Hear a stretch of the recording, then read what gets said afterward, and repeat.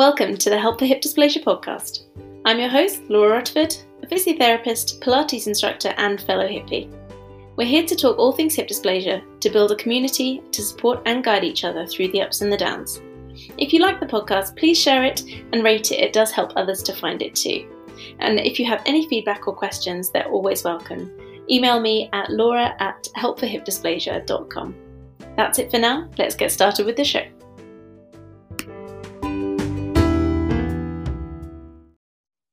Welcome everybody to the Help for Hip Dysplasia podcast. I have here with me this week Kathleen Callahan from over in the States. Welcome, Kathleen. Thank you. It's great to have you here. Thank you so much for taking the time to chat to us and tell us a little bit more about your story. We've obviously connected previous to this, and you've invited me to have a read through your blog, which has been absolutely fantastic to read, and something that I know a lot of the listeners would really love to read as well. So I'll absolutely link to the show notes in that. So can you just tell me a little bit about your story? When did you even hear about hip dysplasia? A little bit about the history. Yes, it started about almost 4 years ago at this point. And it actually started with a hernia, 3 hernias in my abdomen. So it was quite a journey to get to the root cause of all of these issues. But I was working out in the gym one day, did a really hardcore exercise, felt really sore. And then the next day I was like, this is not a good sore. There's something bigger going on. And then so then the next week I was like, okay, I'll just take a rest, which I worked out constantly. I used to be a gymnast, so I was really aggressive with my workouts. So I'm like, okay, I'll just rest and go to yoga. So a few days after that, I went to yoga class, did the pigeon stretch, got really relaxed in that, thought it was going to be great for my stomach issues. And I'm pretty sure in that class, I tore my right labrum. So I think like back to back, I got a hernia and a labral tear. So I woke up the next day, I couldn't go into work. My whole back was just in excruciating pain. I had no idea what was wrong. And then I've gotten injured from gymnastics, but I wasn't someone that ever went to the doctor.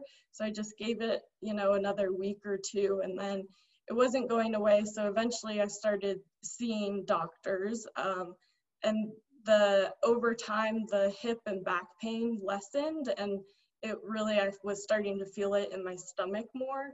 So it's sort of a cycle for 6 months. It would be, I would not do anything for 2 weeks. Like I wouldn't move. I would start to feel better. Then I was so excited to go back into the gym. I'd go do a workout, and then it would just spiral all out of control again. So I knew there was something wrong that the doctors couldn't identify. And it was terrible that first 6 months. I mean, I just feel like I was dismissed by every doctor I saw. I saw a sports med doctor that just said, you should probably just rest for 2 weeks. This was after like 4 months of excruciating pain. So it was pretty traumatic. I broke down after every appointment. I was terrified because I thought there was something, like at one point I'm like, do I have a tumor? Like, what is this? So eventually, because I wasn't getting the answers from any doctors, I just started Googling and researching everything I could.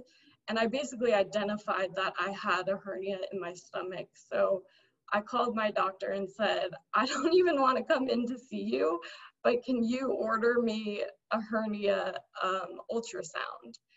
And so they were able to do that. I went in, got the ultrasound.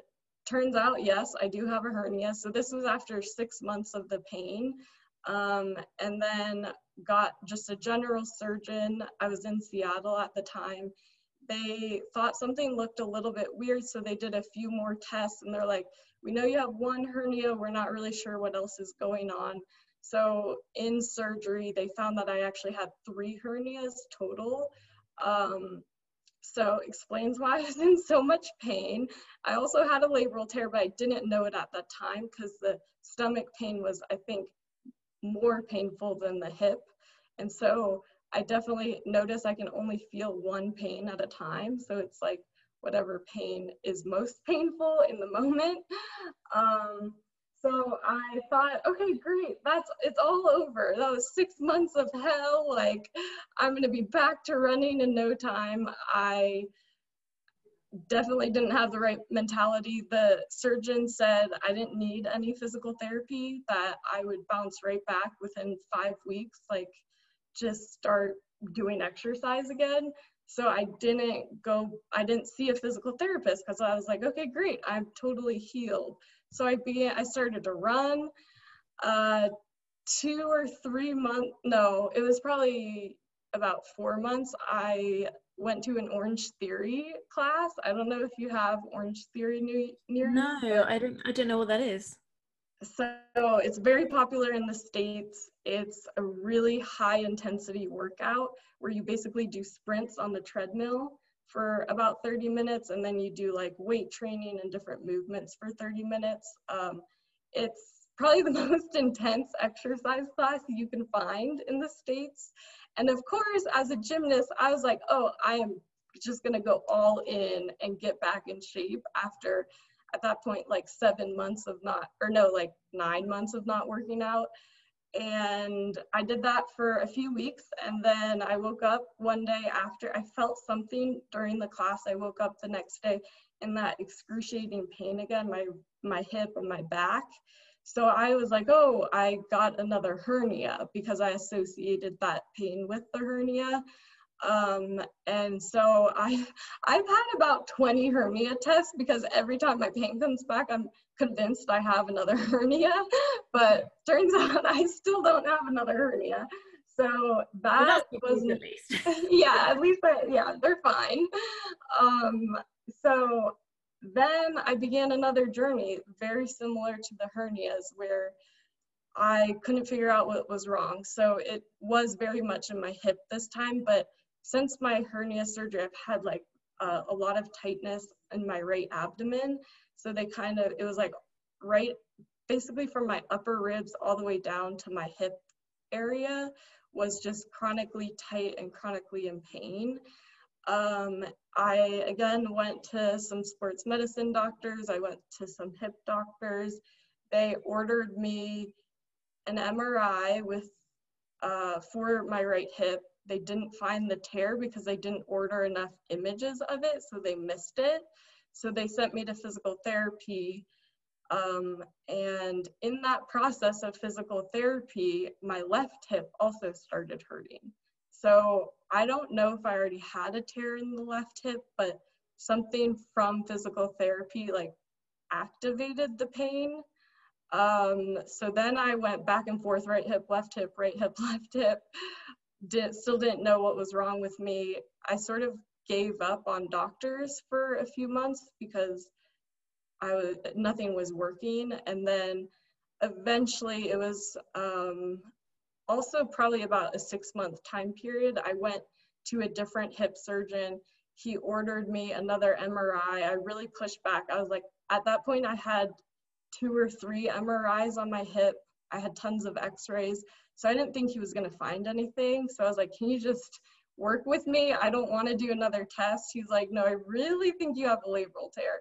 So I got the MRI. It was the one with the ink and you have to like, and a diagnostic. So they like did it and I went and ran and then came back in. And it did take away my pain, most of my pain, not all of my pain. So he calls me like a week later, and sure enough, I have 2 labral tears in both hips. So I was in some ways relieved to just hear that I had a diagnosis, even though that meant surgery. So this is about 1.5 years from when the hernia original pain happened. Mm-hmm. So then I started seeing tons of different surgeons, and that's when hip dysplasia came up.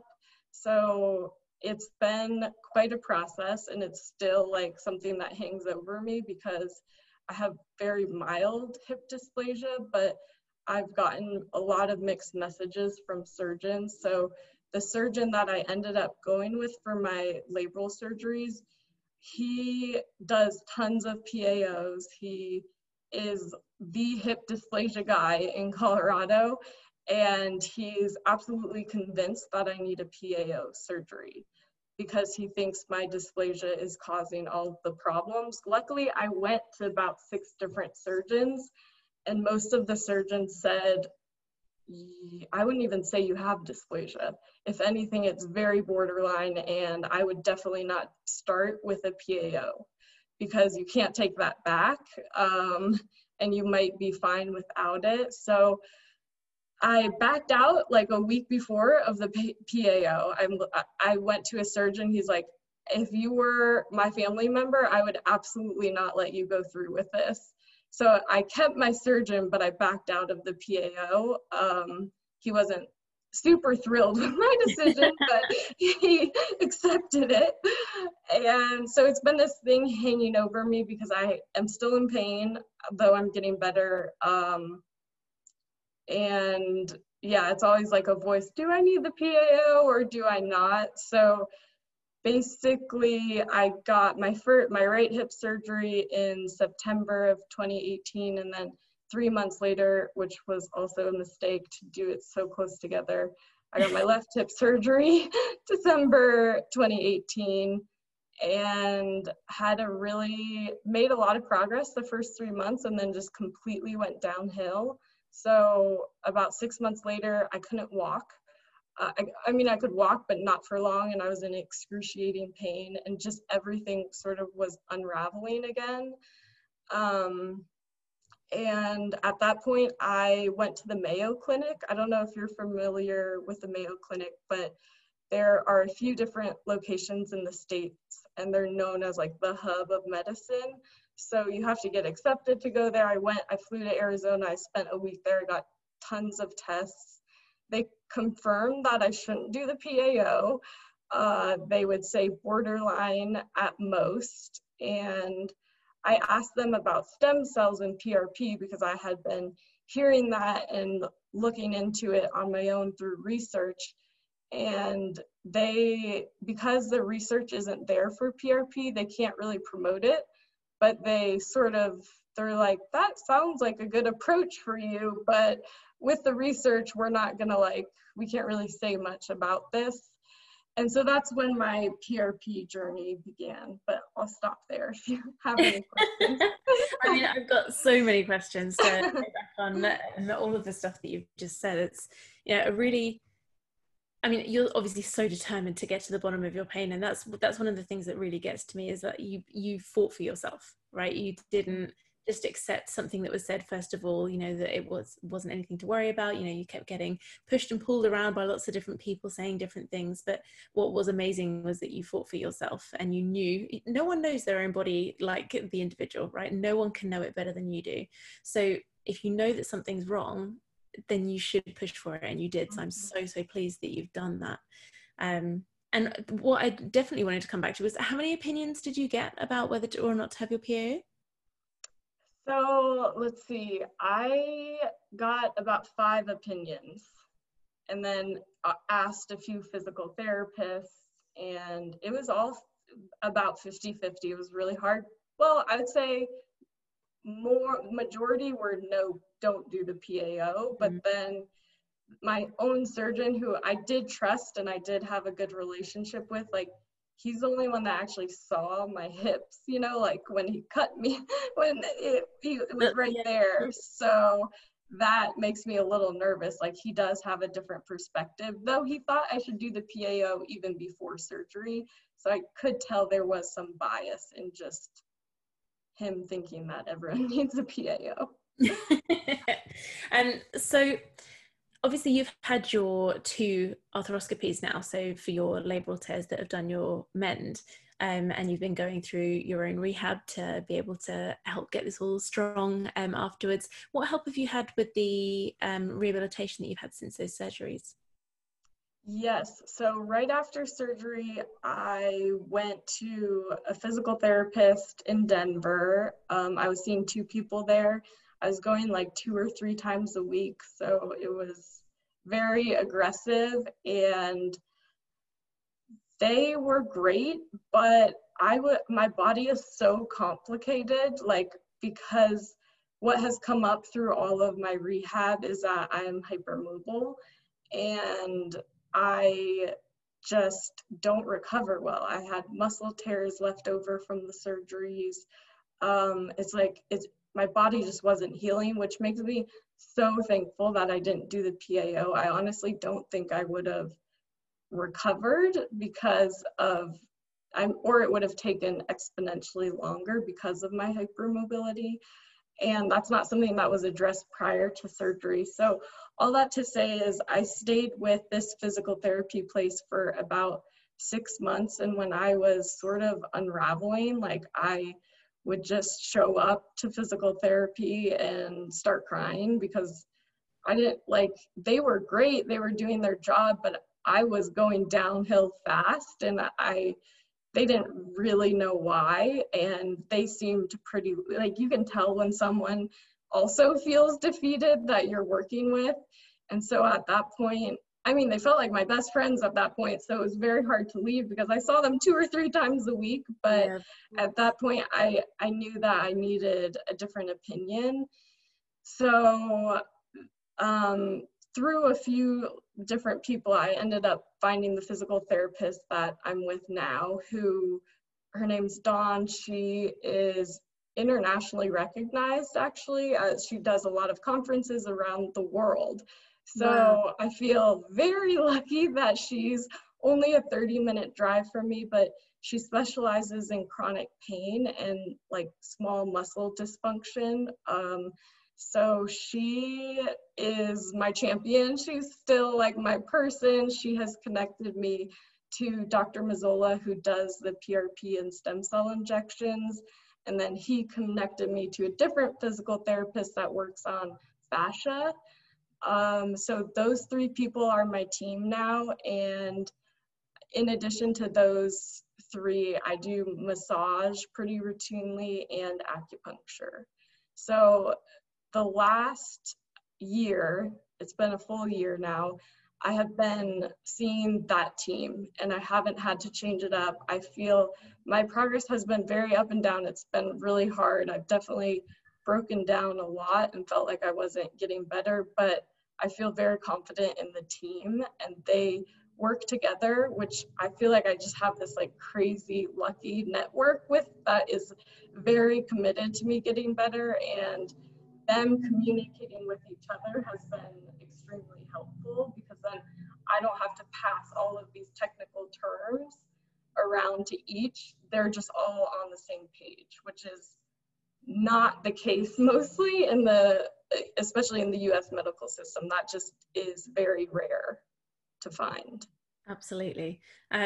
And you know, even in the UK, you know, when you're in the NHS, in the system that we have over here, we have multidisciplinary team meetings. So you will have this meeting where, you know, you have the consultants and the nurses and the physios and the occupational therapists. They all come together and they chat about their patients, you know, once a week or however often they do. Now I'm not in the NHS anymore. I've gone private, but if you have that, then I can completely understand how amazing that is to be able to have everybody fighting your corner and have them all communicating with each other about your case. It makes it so much easier for you, and that's absolutely amazing to have that situation. So yeah, I'm sure you feel very, very lucky to have that. I did want to go back to your hypermobility though, because you mentioned earlier that you were a gymnast when you were younger, and I think the stats are something crazy, like 95% of gymnasts and ballet dancers are hypermobile. Are you serious? Yeah, seriously. They were the stats last time I checked, but that was quite a few years back. But it's a crazy amount that have hypermobility, and maybe that's the reason why they go into that, right? Because their bodies are, you know, designed to be able to cope with that. They can do all the backflips and the splits and all, you know, these crazy moves that everybody admires so much, but their body is, you know, genetically designed to be able to do those things. But obviously with that, if you then realize that you have that mild instability for the dysplasia, even if it is mild, if you're hypermobile, then the ligaments that you have in your body aren't perhaps giving you as much support, and that instability with the lack of support then is obviously going to create excess movement and instability and inflammation. And And then that extra movement obviously is then going to lead towards those labral tears. So it completely makes sense, the journey that you've had and why it's been so difficult. And also being so active throughout your childhood and early adulthood. You know, to be fair to the doctors, if somebody came into to me and said, I'm having pain, but I'm super active, it wouldn't be my first thought that you'd had a hernia, I've got to say, when you're so fit and active. That's true. Yeah, but I am really, really pleased that they managed to find that.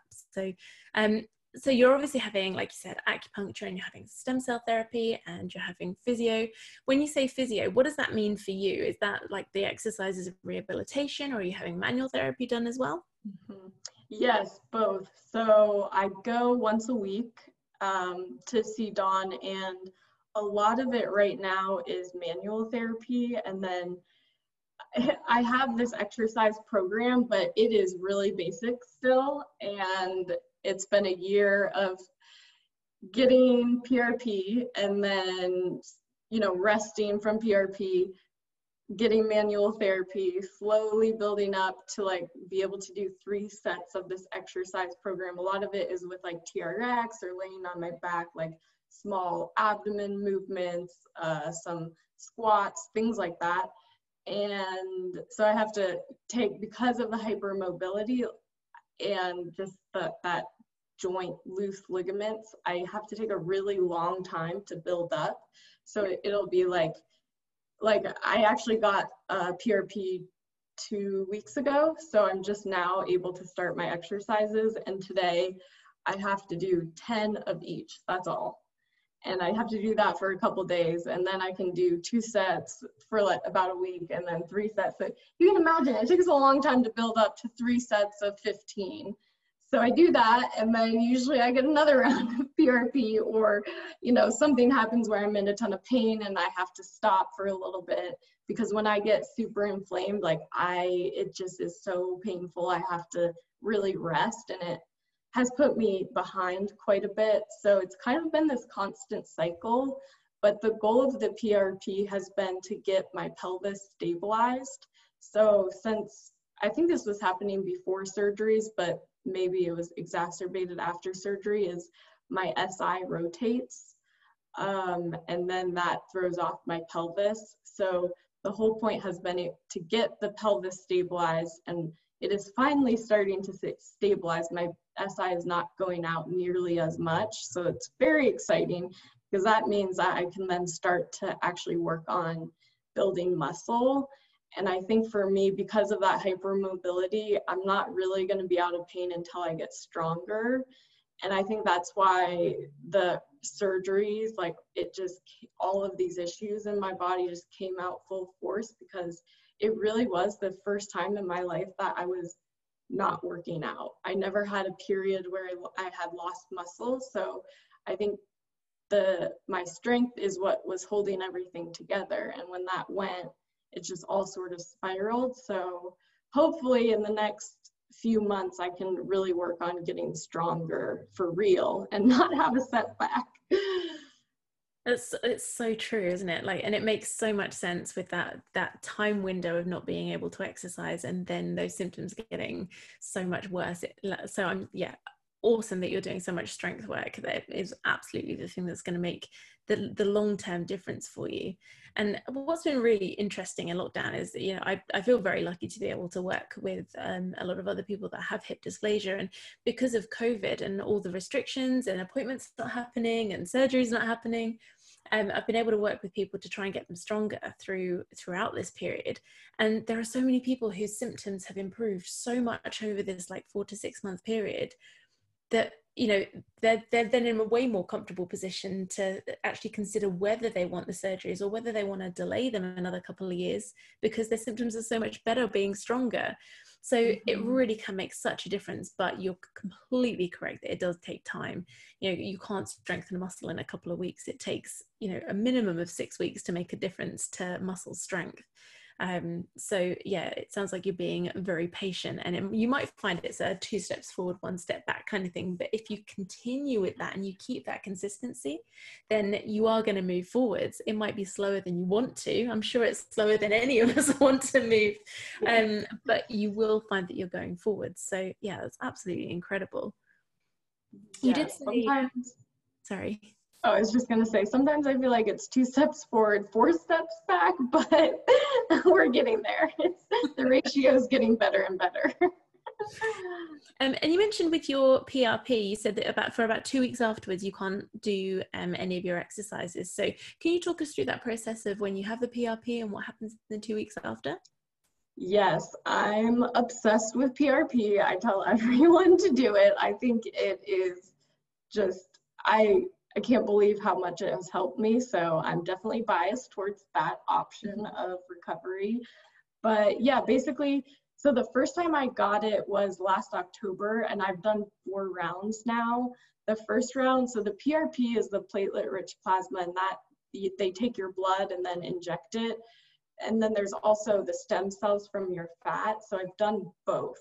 The first round I did the PRP and the stem cells, which they get fat from your butt and then mix it all up and then inject it into your ligaments and joints. That's a normal person description of what happens. But basically, after you get that injection, everything becomes really inflamed, but it's like your body's response to say, okay, heal this.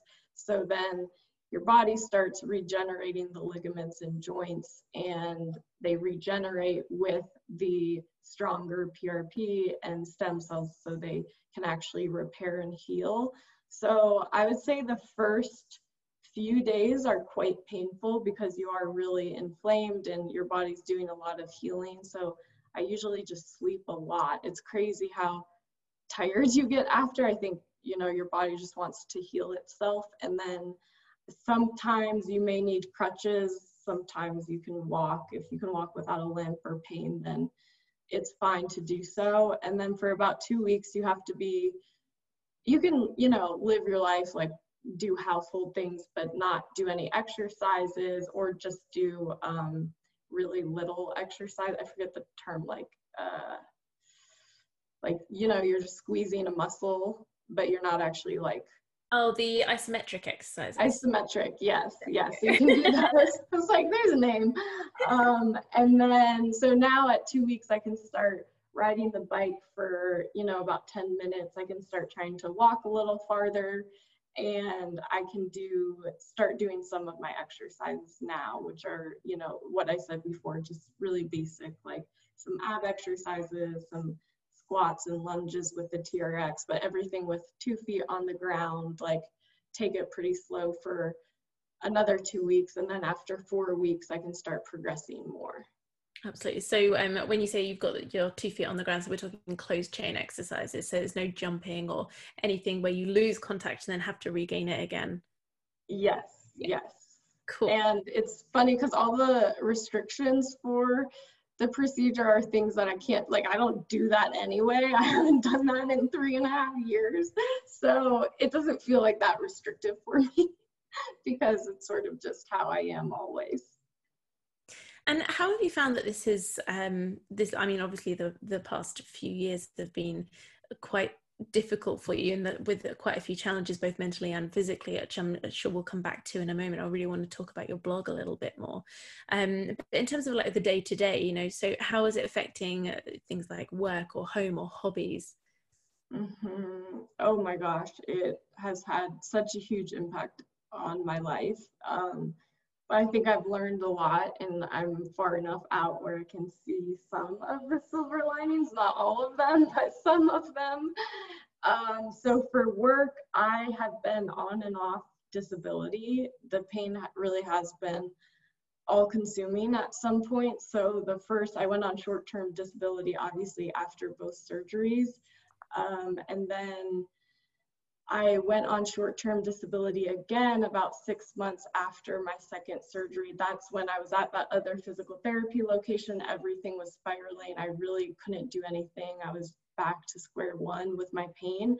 So I just finally, I sort of just broke down and was like, I can't do this. I need to put all of my energy to figuring out what's wrong, because I need to, I mean, my whole life felt like it was taken from me at that point.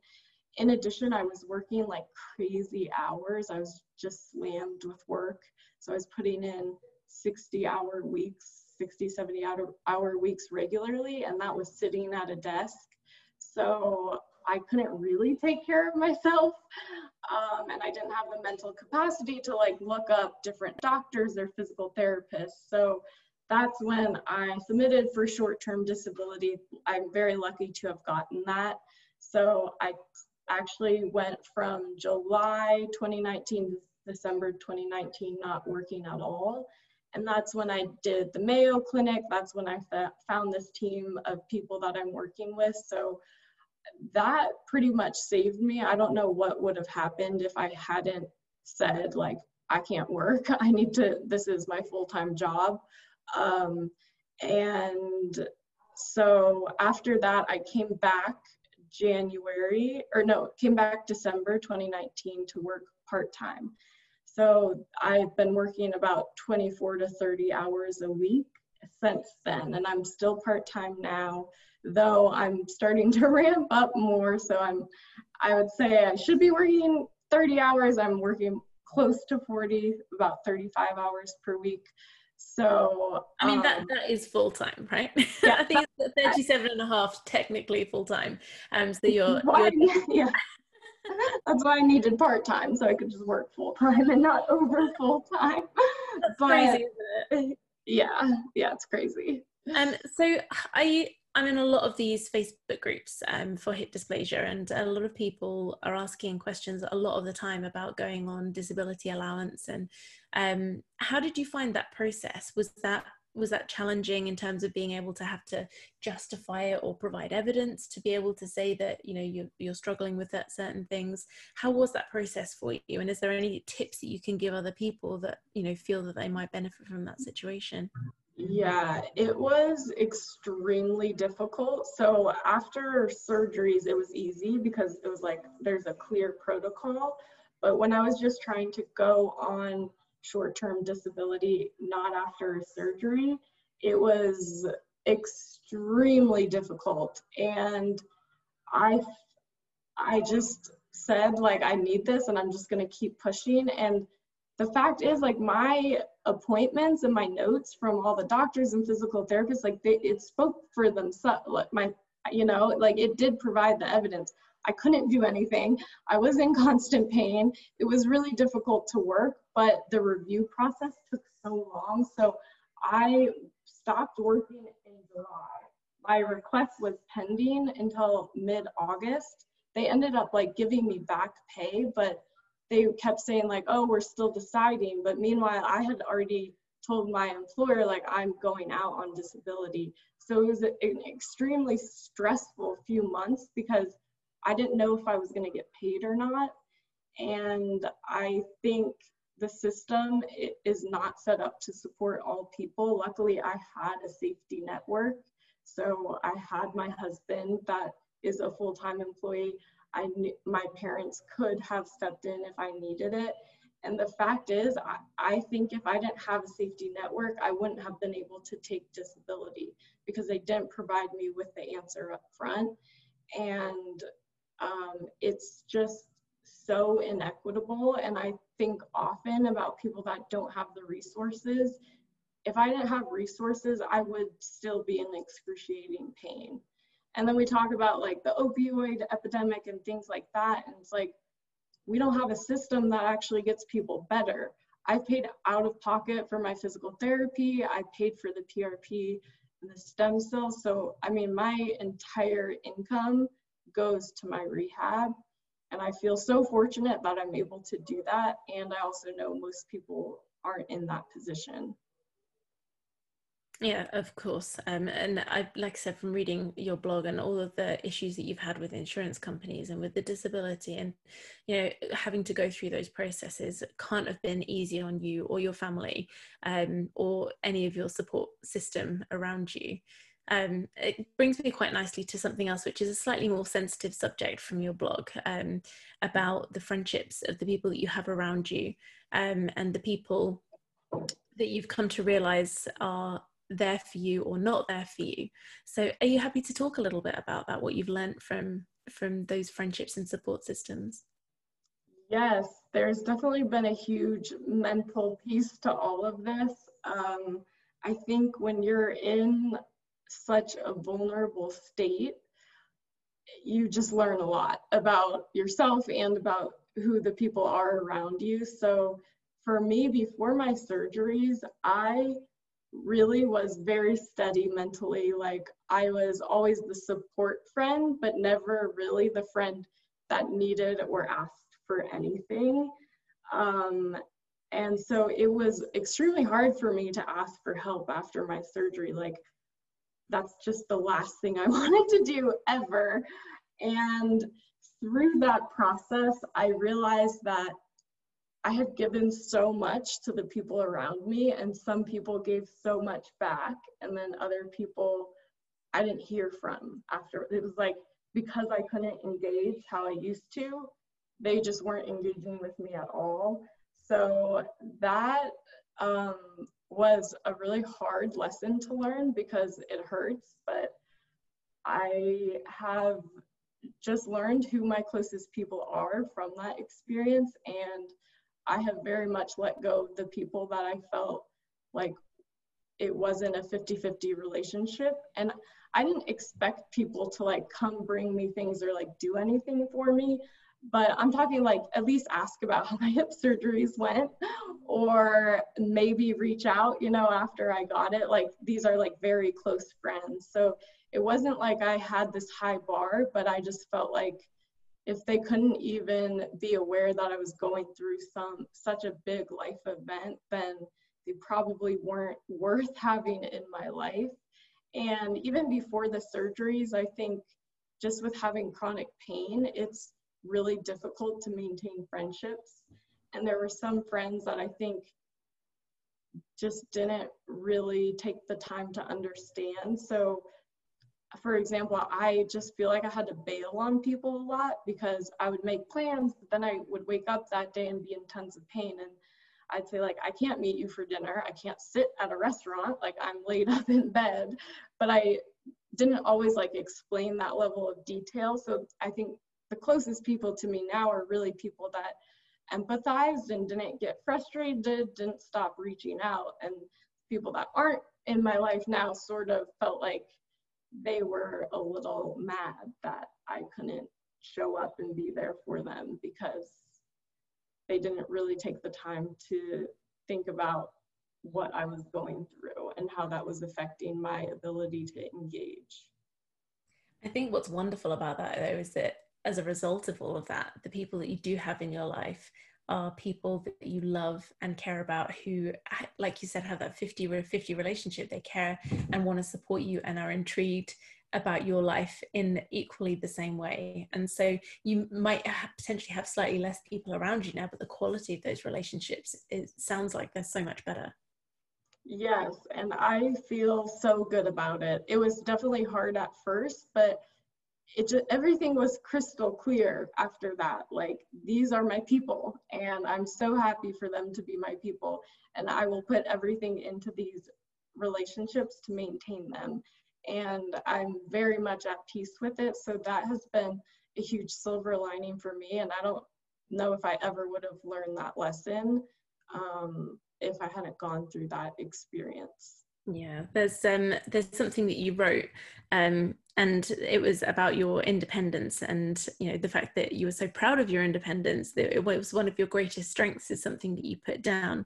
But you also put, and I quote, that strength can become your weakness at the drop of a hat. So that, you know, being so proud of your independence and not feeling like you needed to ask anybody for help was then something that you then really struggled with in this situation. So that's, you know, something really incredible to come out of all of this, is that you've learned that actually it's okay to ask for help, and you're asking for help now from the people that you know love you and you have, you know, that incredible relationship with. So it's something that you potentially perceived as a negative at the time, but has turned itself around to be a really amazing part of this outcome.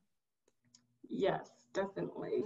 And I still have to remind myself it's okay to ask for things or ask for help when you need it, but definitely a very good lesson to learn and something I needed.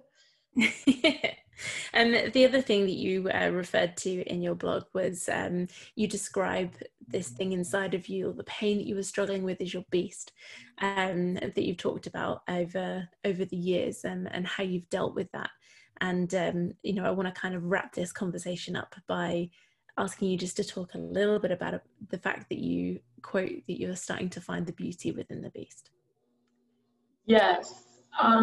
So I wrote sort of a short thing on the beast, which is just a metaphor for the pain that I'm feeling every day. And I wrote that right after my first surgery. So it was really a reflection of everything I had been through, of just working every day, 8 to 10 hours every day. And I work from home all the time. So I would be sitting on a tennis ball. I would be stretching in weird positions. None of my coworkers could see what I was doing. So it's just this constant, like, trying to find relief from the beast for even 5 seconds all day long for a year and a half. So it's pretty cathartic to write that piece, to just get it out. And a lot of my friends and relatives reached out because I think they, for the first time, sort of understood what I had been going through. I think sometimes it's just more powerful through words than like explaining, oh, my right psoas hurts today or something like that. So that felt really cathartic. I definitely have found writing has helped me process and recover mentally from everything I've been through. So flash forward, Dawn, my physical therapist, she loved all my blog posts. And one day I came in and she was like, all right, I have a task for you. You have to write something about how you found beauty in the beast. And I want you to think about it for the next few weeks. And I want you to write a blog about it, because you've learned a lot and you should reflect on that.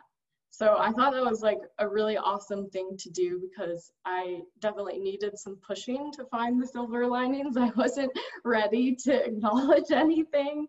But it was a great exercise, because that's when I really looked at my life and who I am now and how I've changed since the pain began. And I think there are so many things that I've learned about myself, and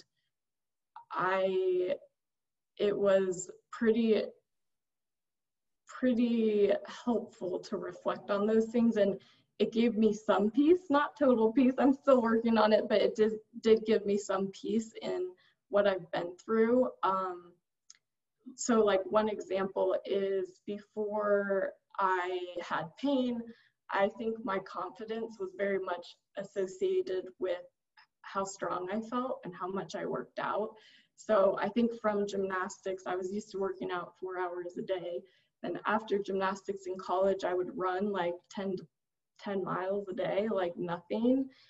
And it was almost an unhealthy, like looking back, I think it was unhealthy amount of working out. It was like I had to fit it in, and if I didn't, I would feel so bad about myself. Like I had to work out at least an hour and a half a day, or I had to run 10 miles. Like 30 minutes wasn't good enough. 3 miles wasn't good enough. So I had an extreme pressure on myself. So I always had felt confident. I always thought I was a confident person, but really it was pretty superficial because it was attached to my strength. And I felt my confidence just completely crumble the first year I was in pain. I felt disgusting. I felt just self-conscious about everything because I no longer had the thing that was making me feel confident. But throughout the years, I've been able to learn how to be confident without being strong. And that's also like still a learning curve. I think it's a learning curve probably forever, but I think that I have been able to find things I like and can do that aren't exercise related, and just be confident in my own skin and not attach it to anything besides myself. I think learning to love who we are regardless of the things that we do or the achievements that we make, or external success. And I say this, I mean, no one else can see me here, but I'm doing these air quotes here for success, right? Because success doesn't have to be what other people can see us doing, right? We should learn to be happy with who we are inside, not dependent on those external, and I say again in quotes, successes. So again, that's such an incredible journey to go through and start realizing some of those things about yourself. And I really think that people that are listening to this now will have found so many words of comfort from you. Your bravery, your determination to go through this journey and still have that smile on your face, and be looking for the positives in these situations. So I can't thank you enough for coming on and sharing your story with us today. It means so much. Yes, thank you. So we'll wrap up for now, but we'd love to keep in touch with you. So is there anywhere that any of our listeners could find you on, any social media platforms that you'd be happy to share? Yes, I do post sometimes about my journey on my Instagram account, and then my blog is on Medium. And maybe I haven't written anything for about 6 months, like basically since I went back to work. So this will motivate me to write another blog piece. Fantastic. So I've got the link to the blog and I'll pop that up on the show notes for today. And your Instagram handle was? It's Kcalla31. So Kcalla 31. Brilliant. So yeah, please go and find Kathleen there and continue to support her on your journey. So for now, thanks so much and we'll speak soon. Thank you.